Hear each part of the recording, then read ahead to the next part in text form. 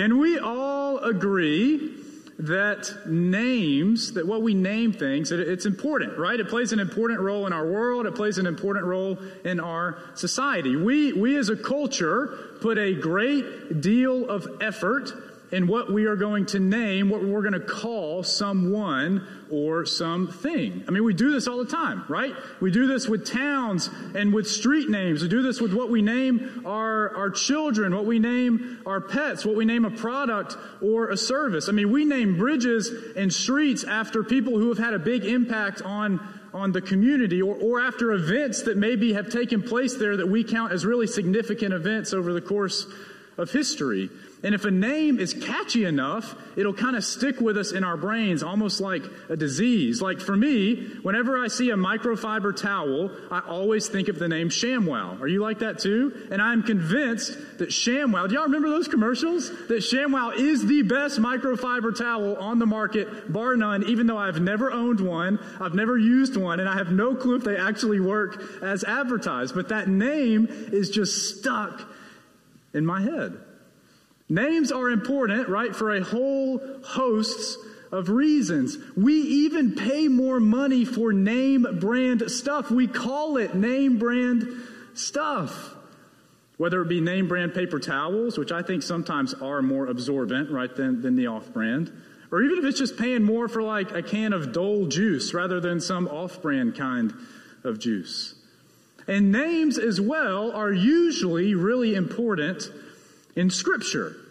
Often the name of someone or something will say something about that person or about that story. Like, for instance, Peter's name, one of the disciples, his name means rock. And it's because Peter was the rock on which the church was built. The name Adam, the first man to walk, right? His name is taken from the Hebrew word that means ground, because we believe that he was formed from the dust of the ground.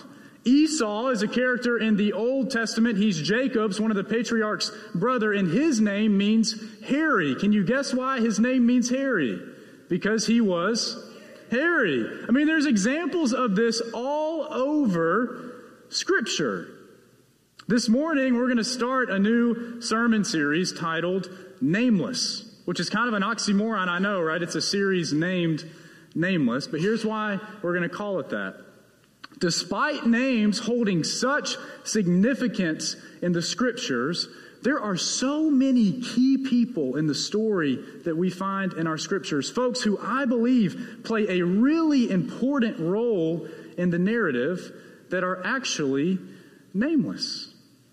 In this series, we're going to look at a few of those moments and spend some time looking at a couple of those stories, some of these nameless people that we find across our Bible. And what I realized as I got deeper into the prep for this series and was trying to whittle down what 4 stories we were going to look at over these next 4 weeks is that most of these nameless folks in Scripture are women. So because of that, over the next couple of weeks, we're going to spend some time looking at the nameless women in our Scriptures across our Bibles, and specifically nameless women who I think deserve to be named. And I'm excited about it. I think it's going to be a lot of fun. We're going to start off this morning with the first nameless woman that popped in my head when I thought and decided that we were going to do this series. We're going to be in the Gospel of Mark. We're going to be in chapter 5. We're going to read verses 25 through 34. Let's read together. When Jesus had again crossed over by boat to the other side of the lake, a large crowd gathered around him while he was by the lake. Then one of the synagogue leaders named Jairus came, and when he saw Jesus, he fell at his feet. He pleaded earnestly with him, "My daughter is dying. Please come and put your hands on her so that she will be healed and live." So Jesus went with him. And a woman was there who had been subject to bleeding for 12 years. She had suffered a great deal under the care of many doctors and had spent all that she had. Yet instead of getting better, she grew worse. When she heard about Jesus, she came up behind him in the crowd and touched his cloak, because she thought, if I just touch his clothes, I will be healed. Immediately her bleeding stopped, and she felt in her body that she was freed from suffering. But at once Jesus realized that power had gone out from him. He turned around in the crowd and asked, "Who touched my clothes?" "You see the people crowding against you," his disciples answered, "and yet you can ask, who touched me?" But Jesus kept looking around to see who had done it. Then the woman, knowing what had happened to her, came and fell at his feet, and trembling with fear, told him the whole truth. He said to her, "Daughter, your faith has healed you. Go in peace and be freed from your suffering." This is the word of God for the people of God, and we say together, thanks be to God. Mark is doing something in chapter 5 here that he does elsewhere in his gospel, and there's probably a more sophisticated name for it than this, but I've always just called it a Markan sandwich. And you probably noticed it when we were reading, but he places a story within a story, doesn't he? First, Jesus is encountered by a synagogue leader named Jairus about his daughter, but on his way to Jairus' house, he's encountered by someone else, a nameless woman, who he heals. And then if we had kept reading, we would see that Jesus next does go to Jairus' house and raises his daughter from the dead. It's truly a story sandwiched within another story.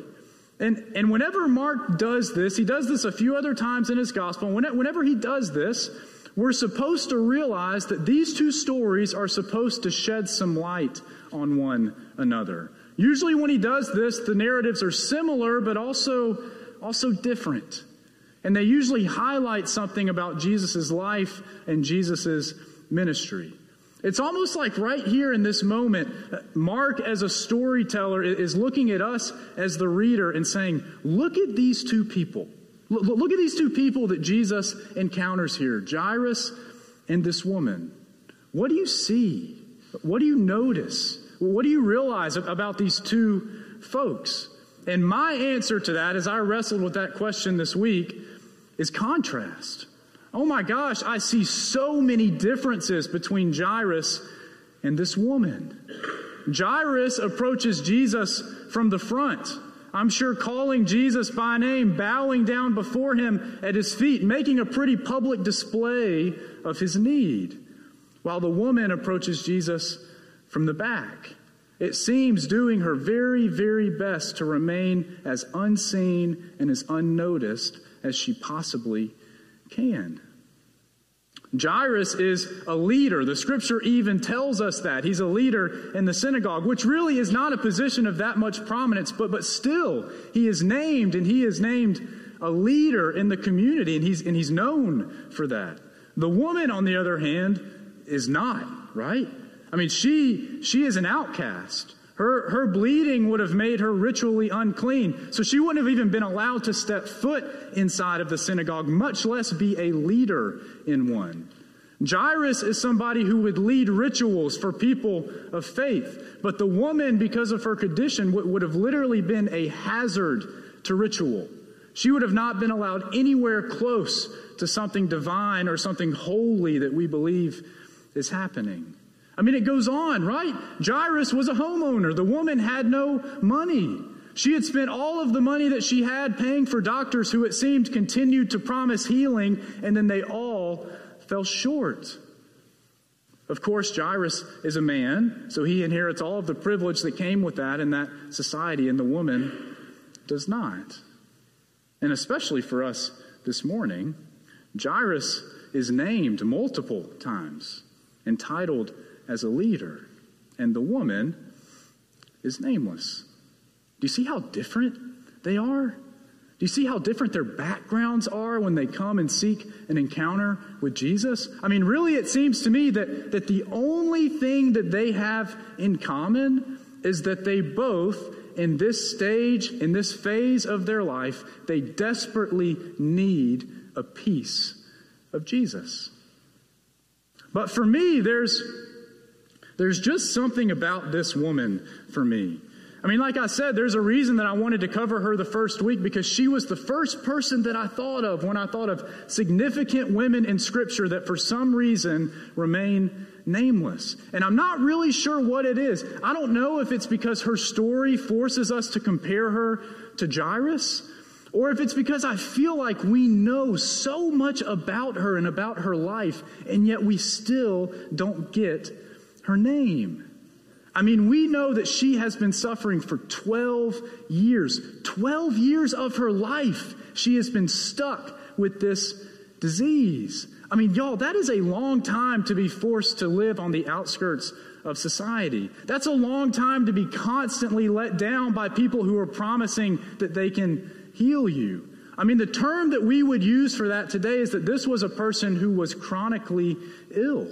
I mean, she was ill with no end in sight, really no hope of recovery. And she had been forced to adjust to this new normal of living, this new normal that forced her to be isolated and forced her to carry the shame of her bleeding with her. We know that she was once not poor. I mean, it seems to me that she had the money to pay the doctors that were promising healing, but she spent all of it seeking that result, and she only got worse and worse. We know that she previously had a life. It seems friends and family, maybe a career, right? Maybe a way of providing for herself. And all of that and more had been taken away by this disease. And yet, she hasn't given up, which I think we should really take note of. I don't think we should overlook the fact that she has every reason in the world to retreat, to give up, to simply accept her future. But she doesn't. Why? Why doesn't she give up? It seems the turning point in her story is this verse, when she heard about Jesus. That's when it changed for her. It seems like that's when she began to have hope again that maybe her life could be different. If she could just get close enough to this man, if she could just touch his clothes, she believes that she would be healed. I mean, that is one of my favorite lines in all of Scripture because there is so much wrapped up in that inner dialogue moment that we get from this woman. There is so much faith and so much boldness, but there's also so much shame and this desire to be invisible, even though she's still clinging to this hope that maybe this time it'll be different. It seems that the woman really never had any intention of taking a direct approach to Jesus.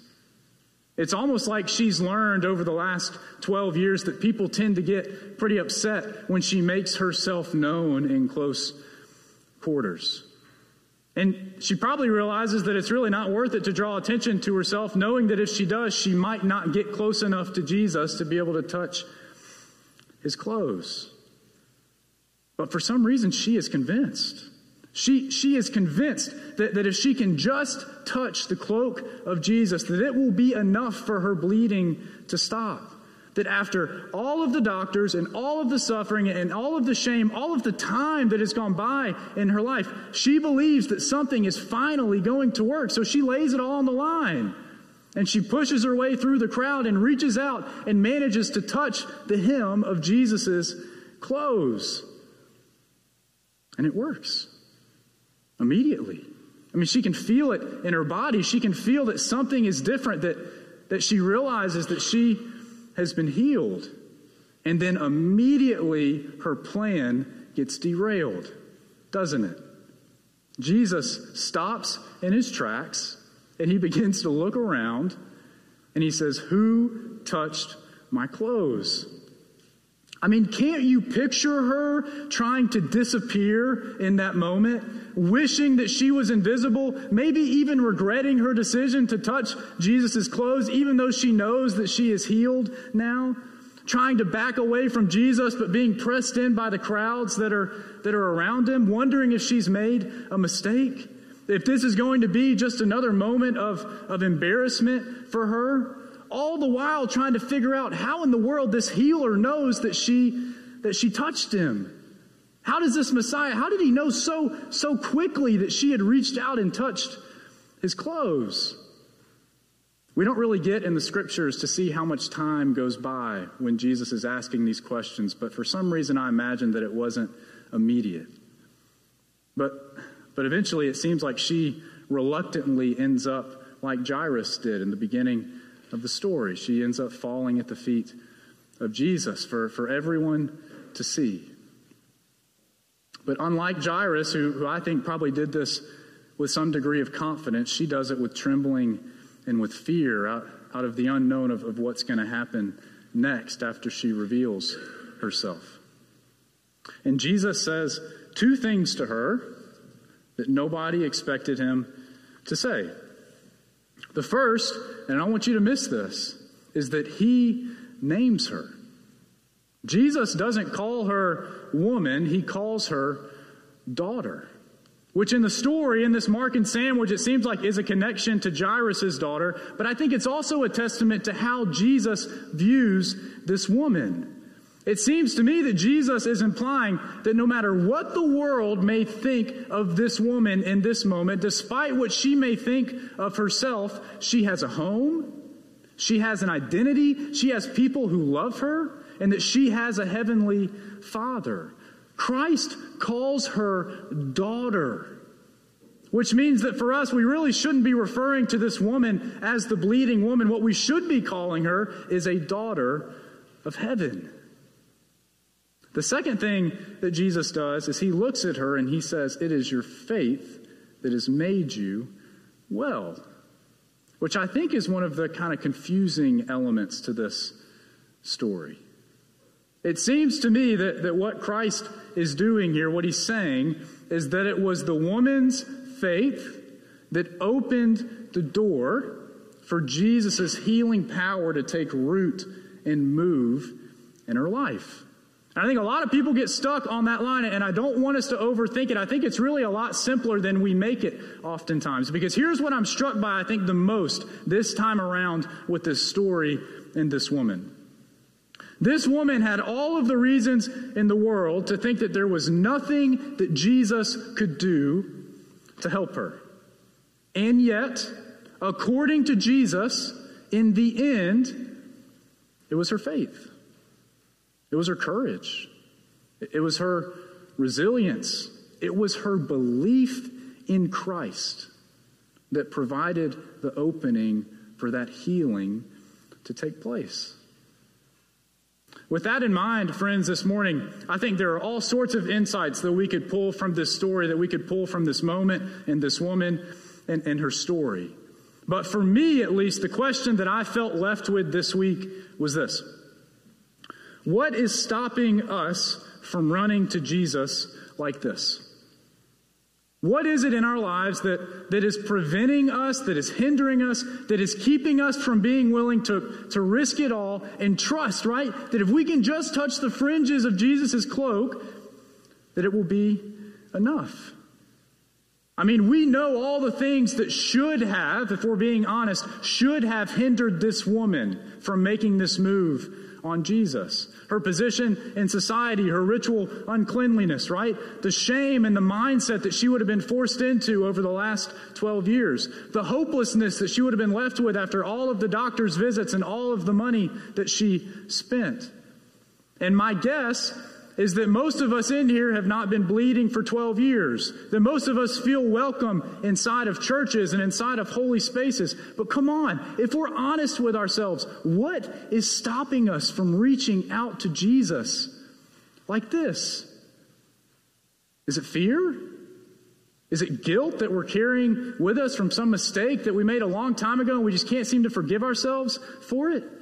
Is it shame? Is it hurt? Is it pain? Is it some bitterness that we're holding on to because we feel like God didn't show up in our life the way that we wanted him to?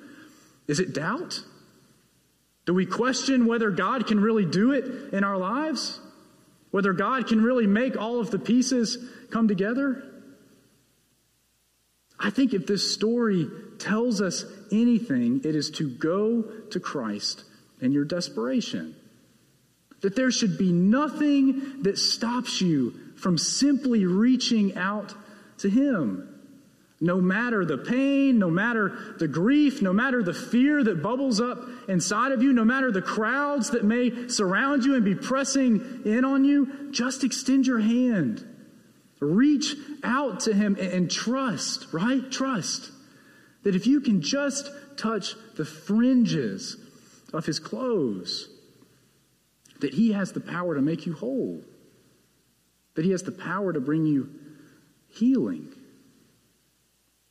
I wonder when the last time was in your life when you feel like you opened that door, right? When you opened the door to let that healing power of Christ into your life, into your soul, into your spirit. Because every time that I read this story, by the time I get to the end of it, I am convinced that when we do that, when we put everything aside and reach out to Jesus and open that door and trust that he is enough to make us whole, that not only will we too be healed, but we will be reminded that the only identity, the only name that matters of all the things that the world may call us, the only one that really counts is what we are to Christ, which I believe is a child of God. In the name of the Father, and the Son, and the Holy Spirit. Amen. Hey friends, I just wanted to take a moment and say thank you for tuning into our message this week in the gathering. We hope you found it meaningful and life-giving. As always, you're invited to join us for worship on Sunday mornings at 10 a.m., either in person here in the chapel or online. If you want to know more about who we are at Bluff Park United Methodist Church, you're invited to check out our website. There you'll find out who we are, what we have going on, and how you can be a part of it. As always, friends, if there's anything that we can do for you, you're invited to reach out to us. We are here to help you and support you in any way that we can. We hope that you're having a great week, and we look forward to seeing you soon.